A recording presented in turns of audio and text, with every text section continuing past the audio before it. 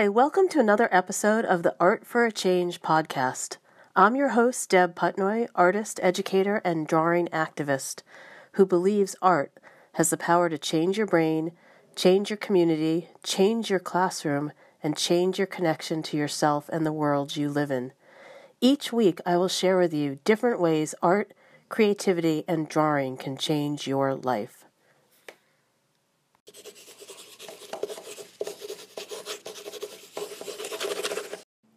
Was I more naked than the model? I was 16 the summer of my junior year in high school, and I was ready for adventure. A combination of shyness and daredevil spirit, I felt a fierce pride carrying my oversized newsprint pad and still unbroken sticks of charcoal in my blue toolbox. My friend Donnie and I had decided to take art classes together, and we took the T, which is the Boston public transportation, from a suburban subway stop and watched the leafy trees turn to large looming buildings and brownstones. Donnie had signed up for an architectural drawing class, and I was taking an art as process class. I didn't really know what that meant, but it definitely piqued my curiosity, and I wanted to be at art school to feel the buzz in my bones. The museum school sits across from the Museum of Fine Arts in Boston, in the Fenway area. It's a couple blocks from Fenway Park, and any given day that summer, as I was learning how to break free creatively, I would imagine Jimmy Rice or Fred Lynn hitting a home run during a day game. I felt comfort knowing the park was so close by. As we got off the E line, we crossed the steaming pavement, entered the school, and agreed to meet for lunch. And then we went our separate ways to our new beginnings. The walls of the hall at the museum schools were covered with random doodles and smears of paint. Images peeked out from the oddest corners as I made my way through the art school to my classroom. The room was really hard to find, tucked away on the third floor. I peeked into the other classrooms and saw the morning light blanketing the students as they pulled their tools out to start their work in their chosen medium. I remember one student was busily pushing at the nose of his terracotta figure, transforming its current shape into a new, more bulbous form. I watched him for a while and was really mesmerized.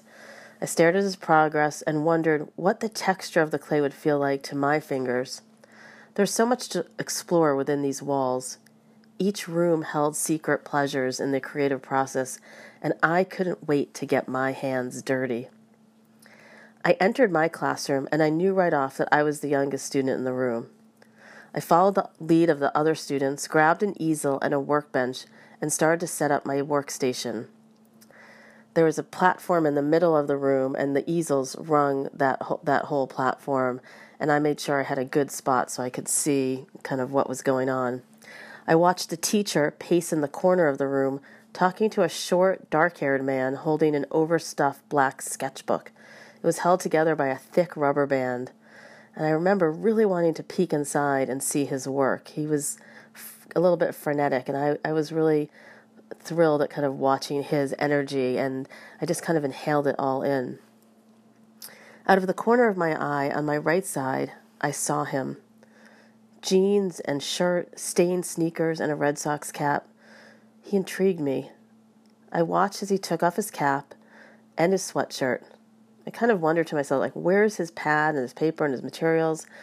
But I figured in my mind, I was kind of figuring that he probably left all his materials out in the hall. The lines on his face were etched deeply, but his hair was like this thick charcoal brown, and his eyes were a piercing blue. I started fumbling with my random assortment of fun stuff inside my toolbox. I couldn't wait to use what was inside. I looked over again and saw the man stripped down to his underwear. I'm not a prude, but I got a little nervous. I wondered, is he a model? Is he there to model for this class? What did I sign up for? Then I thought, I can deal with underwear. So I went back to unwrapping my vine charcoal from its crinkling plastic and loved the feel of it in my hand. It was so light and airy to the touch. I looked over at the model again, and now I knew he was a model because he was naked. My blue art box really intrigued me, and I couldn't take my eyes off of what was inside. I rearranged the charcoal and the gum eraser and the pink pearl in several configurations. I kept thinking, no one told me this was going to happen in drawing class. I looked around, and no one else seemed fazed in the least. This seemed like common practice for them.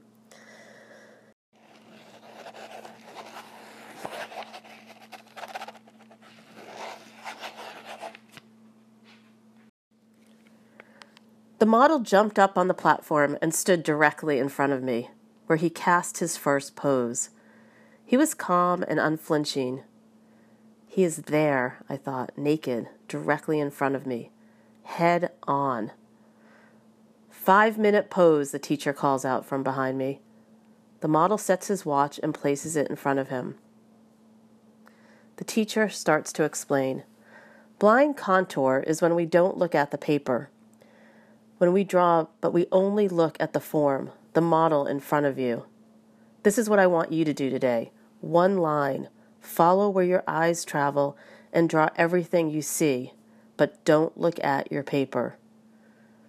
I was sure he emphasized everything, and all I wanted to do was look only at my paper and not at the model. I really was at a loss at how to begin and how to let my eyes see, but not see certain areas. But I was a compliant, obedient student, and so I took a breath and I started the journey of my eyes. I followed slowly, very slowly, the contours of his body, his head, his shoulders, with my line, and before I knew it, 2 minutes had passed. I had a gaping space in the middle of my drawing, but at least I had started. I looked at the drawing carefully, embarrassed by my first attempt at figure drawing. The lines were variegated and misshapen, but I had at least started the process of seeing. The model struck a new pose, a new angle from my vantage point, and the teacher calls, another 5, and the watch was set again. I flipped my pad to a fresh blank page and picked up my charcoal and followed my eyes again. This time, I started at his feet, capturing the firmly planted foot, trying to see without looking at my page. I had to learn to let go, to trust. After 3 hours of poses, all of them at different times, some of them were 3 minutes, some were 5 minutes, some were 10-minute poses, I stopped, put my materials down, my tools, and I looked at my last drawing of the many that I had done of the model. The model was pulling his paint-splattered t-shirt over his head, and I realized as I was looking at my drawings that I, fully clothed, was more naked in my drawings than this model had been in the middle of the classroom in front of me. My line, my drawings were like a fishing pole, I thought, into my inner soul, to the core of who I was. My line revealed my angst in its shaky, unsure line, but it was my line, one that I would continue to develop and discover that summer in all its raw and true form. Back on the tree, enveloped in the thick green canopy of leaves, I felt like that morning I had been indoctrinated into a new world, one that still holds me capture. The blind contour is a core element of my existence and sanity. To this day, I practice almost every day some form of a blind contour drawing. I may draw my fist for a minute or a blooming cactus for 10 minutes, not looking at my paper when I draw. It's a form of meditation and connection, of engaging a deep form of seeing. It's really a simple process, but practiced over time, it can have a profound effect.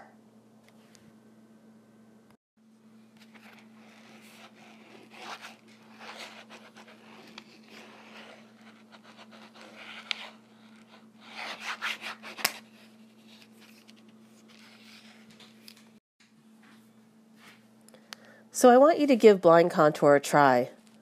Make your hand into a fist, or you can make it into a peace sign, whatever you want to make your hand into kind of an interesting shape.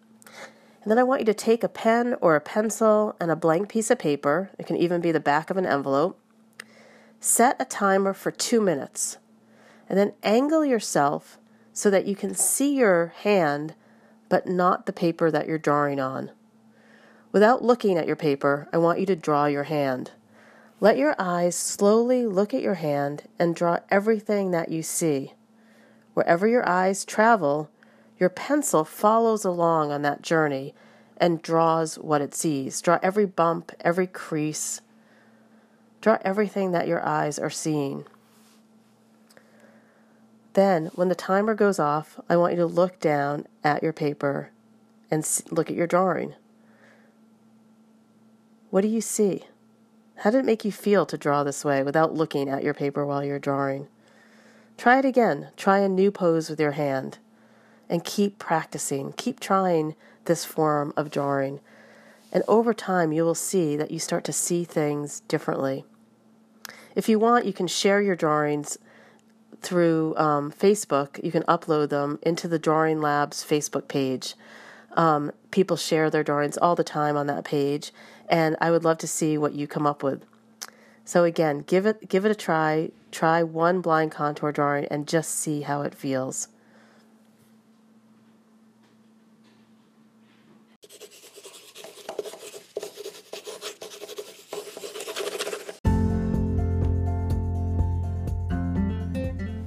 If you're interested in learning more about my philosophy about drawing and art, check out my interactive sketchbook called The Drawing Mind.